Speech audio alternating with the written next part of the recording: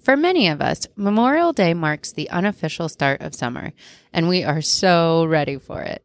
In today's final episode of Season 1, we'll discuss some of our favorite summer reads for all ages, and we'll also take a look back at all things education from way back in November 2022 when it was just a thought, all the way up until now.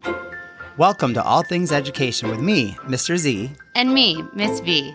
We are teachers, and we are going to help you explore the world of education, the sweet, the tough, and the outrageous. And let me tell you, we've seen it all. Using our experience, research, and an occasional guest expert, we'll present fresh perspectives on all things education. Wink.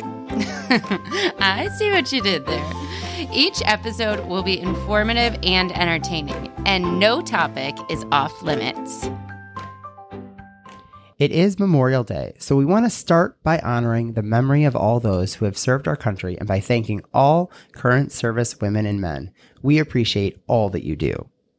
And if you're a student or a teacher, depending upon your school district, you might have just gotten out for summer break, or maybe you have a week or two left. So congratulations! Woohoo! You've made it through another school year, and you absolutely deserve the next few months to relax, reset, and recharge. Yeah, and if you are not a student or a teacher, we still offer congratulations to you, too, on just making it to the summer. Yes. You also deserve these next few months, even if you don't get a summer break, to enjoy and rest. And what better way to do that than with a good book?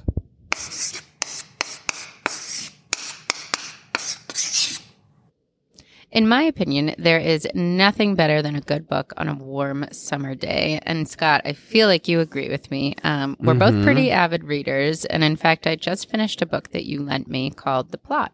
And aren't you currently in a book club? Yeah, actually, I just got our most recent book, and we're going to be reading a book called Vera Wong's Unsolicited Advice for Murderers. Ooh. Yeah, we're trying to pick authors with different cultural backgrounds just to, keep things exciting and a little bit different and learn about other cultures, right? But I think some of my favorite summer reads of the past, I'll just share some of my favorites here. Yeah, let's hear it. I like to go between like nonfiction, memoirs, fiction. So one of my favorites recently was a book called Big Magic by Elizabeth Gilbert. And what that does is it helps you showcase and realize how you can bring creativity back into your life. So it's actually pretty interesting, and it talks about different stories really cool. And how ideas get passed from one to another, and maybe an idea is not right for you, but somebody else picks it up.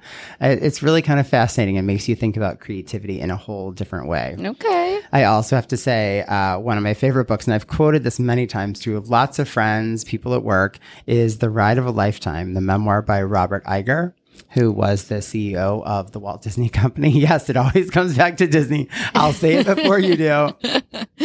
But I will say, I think our close friend Hannah also read that book and was very inspired and thought it was just a great read. Yeah, it was a really quick read just because you were so into it. And the advice in it is things that I take forward to meetings that I enter into on a daily basis. So I highly recommend that book. And then, for fun, going back to the first episode where we shared our Housewives taglines, Not All Diamonds and Rosé by Dave Quinn, which really sort of recaps how the Real Housewives franchise got started and how the casting and the seasons have been going on. So I haven't read that one, but I will say I learned so much about just Bravo and the Housewives franchise in general from the tidbits that you shared with me. So I think I'm going to put that on my summer even list. If you don't watch the shows, it's really fascinating to see how they get cast and why one becomes a friend or gets fired and behind the scenes drama. And how they do with their kids and, do the kids get paid and what does that look like? Yeah, fascinating. Just a nice beach read, I love that. Sometimes you need that. So did you have a favorite book that you remember reading over the summer? Like maybe when you were growing up? What did you like to read? Yeah. So I love to read, and I definitely attribute that. My parents are avid readers, and so are my siblings. So we really were a reading household. We went to the library often, which felt like a ton of fun growing up too. So parents definitely consider taking your family to the library this summer. But yeah, growing up, my mom and I used to love reading this series called Betsy Tacy together during the summers. It was like historical fiction about a young girl at the turn of the century and her adventures growing up with her best friend. And it's kind of fun. I still have all the books and I reread them from time to time, but it really kind of instilled that love for reading in me, and I really couldn't wait to read the next chapter with my mom. I don't think my sister was as into them, but she had her own style of books, and I'm not really sure if the Betsy Tacy series would be appealing to kids these days, but you never know. Well, is it like a classic series? I've never heard of it before, but when you said it, I was thinking of like how so many kids used to read old school Nancy Drew and Hardy Boys books. I know they've had a revamp, but like the old classics, those mysteries were always like a good go-to. Yeah. Either like Boxcar Children, those were always fun. But no, I wouldn't say that they were. I don't know. I don't know how many other people really read the Betsy Tacy series. My mom and I just kind of stumbled upon it.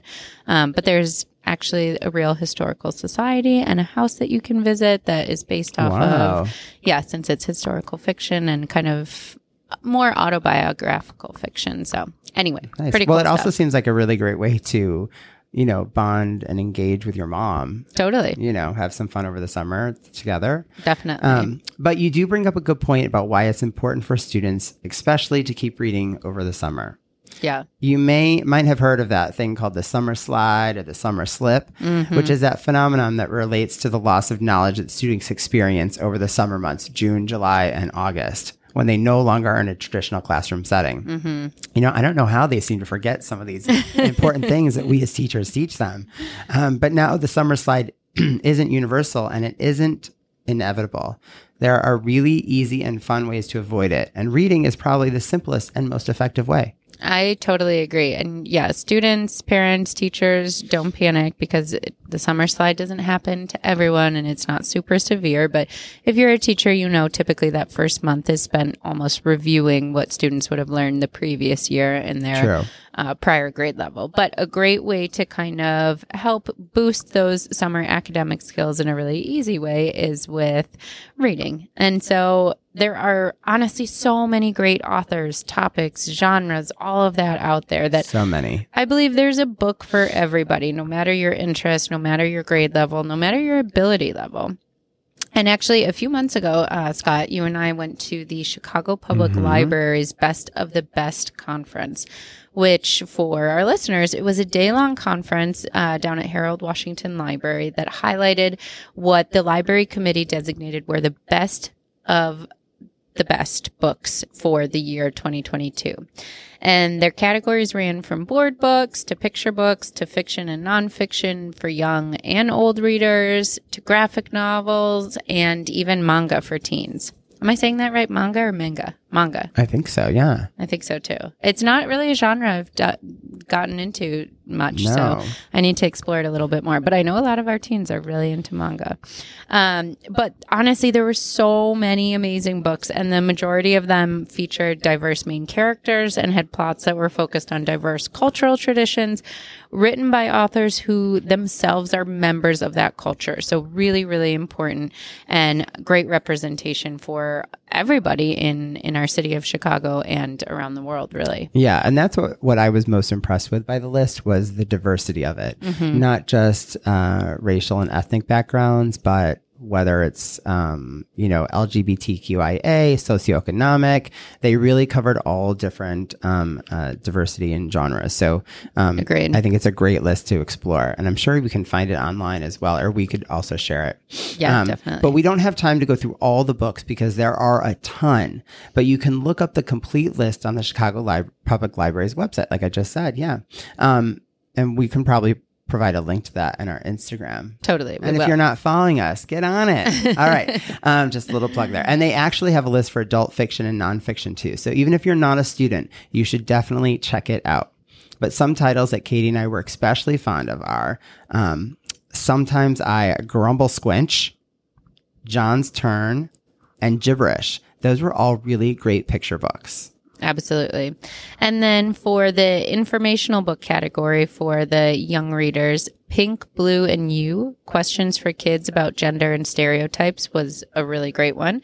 And then Where Butterflies Fill the Sky, A Story of Immigration, Family, and Finding Home.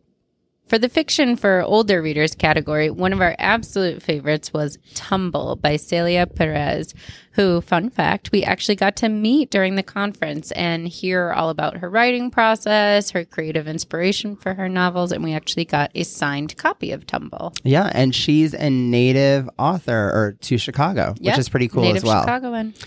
And so let's move on to the teens. Really, I mean, any of the books, all of them could really entice the teen reader. And if you're into manga, definitely check out the list and the suggestions on the Chicago Public Library website. Totally. You know, we want to stress that whether or not you take our suggestions, check out the library's best of best list or just do your own perusing. It doesn't matter. Just read this summer. You'll be happy you did.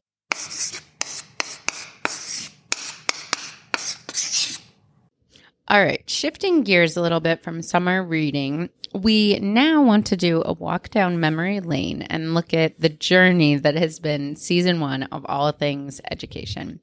I really can't believe it's our final episode of season 1. I know. I can't believe 10 episodes flew by and we've had so much fun. We have. So Scott first pitched the idea of a podcast to me back in the fall of 2022.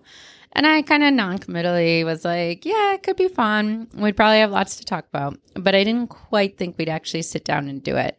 And then he brought it up again. Persistent one he is. He brought it up again right before the winter break. And that's when I realized that, first of all, you were serious. And that, you know what? Whatever. There's no time like the present. So we might as well do it. And I just want to give you a major shout out right now, Scott, because honestly, listeners, Scott was the one that did all the research about. Oh, please. You were about what equipment we needed, how to use GarageBand, what was a host and how do we use it? I mean, literally everything. And truly, when you put your mind to something, you go 100% all in. And I mean, that's really what made this idea of a podcast into a reality for us. Well, I mean, don't sell yourself short here. I mean, we did a lot of work when I first brought up it back in the fall and we sort of like talked about it, dabbled with the idea, kind of joked about it, like, oh, us on a podcast, who would listen, right? And then when we brought it back up again, I think in the winter break time, we really sat down and we made a list of like, what can we talk about? Do we have enough content to talk about? Sure. Yeah. What makes us qualified to have a podcast? And we really wrote it all down and put like a whole sort of, for lack of a better word, a business plan in place on could we make this really happen? We did. You know? Yeah. So it took 2 of us to get here, but we recorded our first episode on one mic back in January 25th, to be exact. And it took us approximately 10 hours to edit, or at least it felt like that. Oh my God, the stress of editing on GarageBand. I almost had a few like major breakdowns when I accidentally deleted something or like cut it too far back.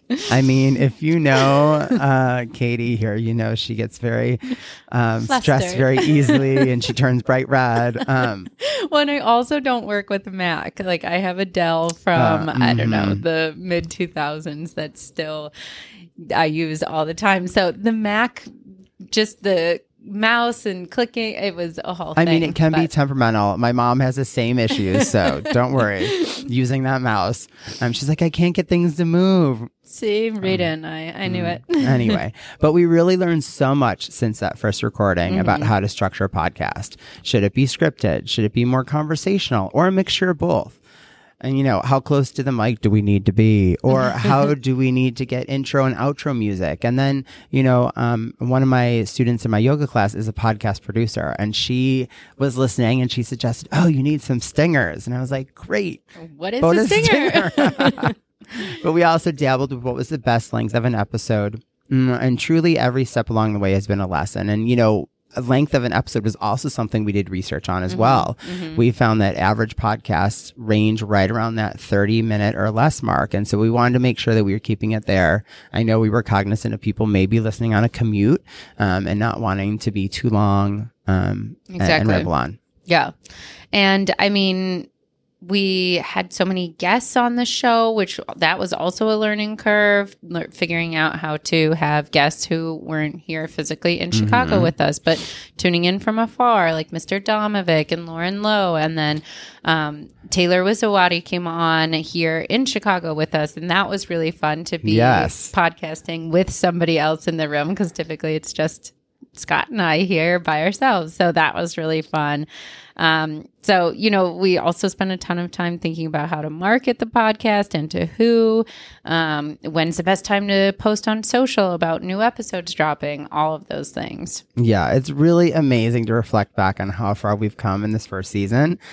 And we really want to acknowledge that so much of what has kept us accountable and continuing on our journey has been knowing that our friends, our family, our former students, former colleagues, all of you have been listening. And we really appreciate it. So appreciate it. And that you took time to give us feedback and, talk to us about the episodes. And we really took all of that into account.